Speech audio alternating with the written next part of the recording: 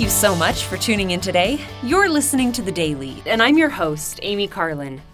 I recently watched a video on MormonChannel.org about feeling the Holy Ghost, and it made me think about how we need to listen in order to hear promptings.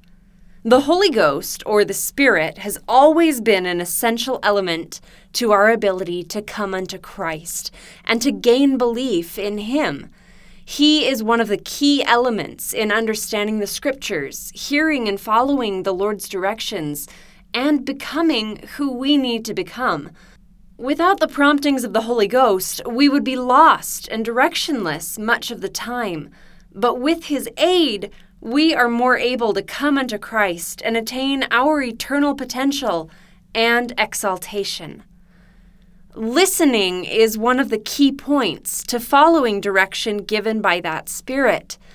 In 3 Nephi, after the signs of Christ's death were made manifest, the people were surprised and somewhat in awe of the great things that had happened.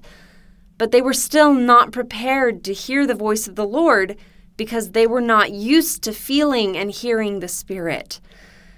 Often it's easy to close our ears and turn our focus to other things that are more distracting or that may seem more important, rather than looking to heaven and listening for direction. We have to remember what the Book of Mormon teaches us and become more attuned to the Spirit so that we can act on its guidance the first time we receive promptings. The Spirit also helps us to better interpret the words of prophets and seers, as well as the Scriptures of the Lord.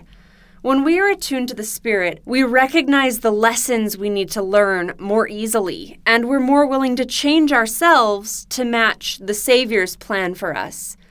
We will be more willing to accept His direction and His guiding hand, and He will show us truth and revelation. The Lord wants us to understand His words. He wants us to return to Him as happily and as obediently as we can. He promised us another Comforter, the Holy Ghost, so that we would not be without His guiding light in our lives, as mentioned in John 14-16. If we live worthy of the companionship of that Comforter, we will never be alone. The Holy Ghost is called many things throughout the Scriptures. The Holy Spirit, the Spirit of Truth, the Comforter, the still small voice. He takes on all of these roles so that we can have help as we go through the journey of life. With His direction, if we're willing to heed it, we cannot go astray from the truth, light, and joy that come from obedience to the Lord and His commandments. If you'd like to watch the video I mentioned earlier, visit MormonChannel.org and look up Feeling the Holy Ghost. Thank you again for listening today. The Daily is brought to you by The Church of Jesus Christ of Latter-day Saints.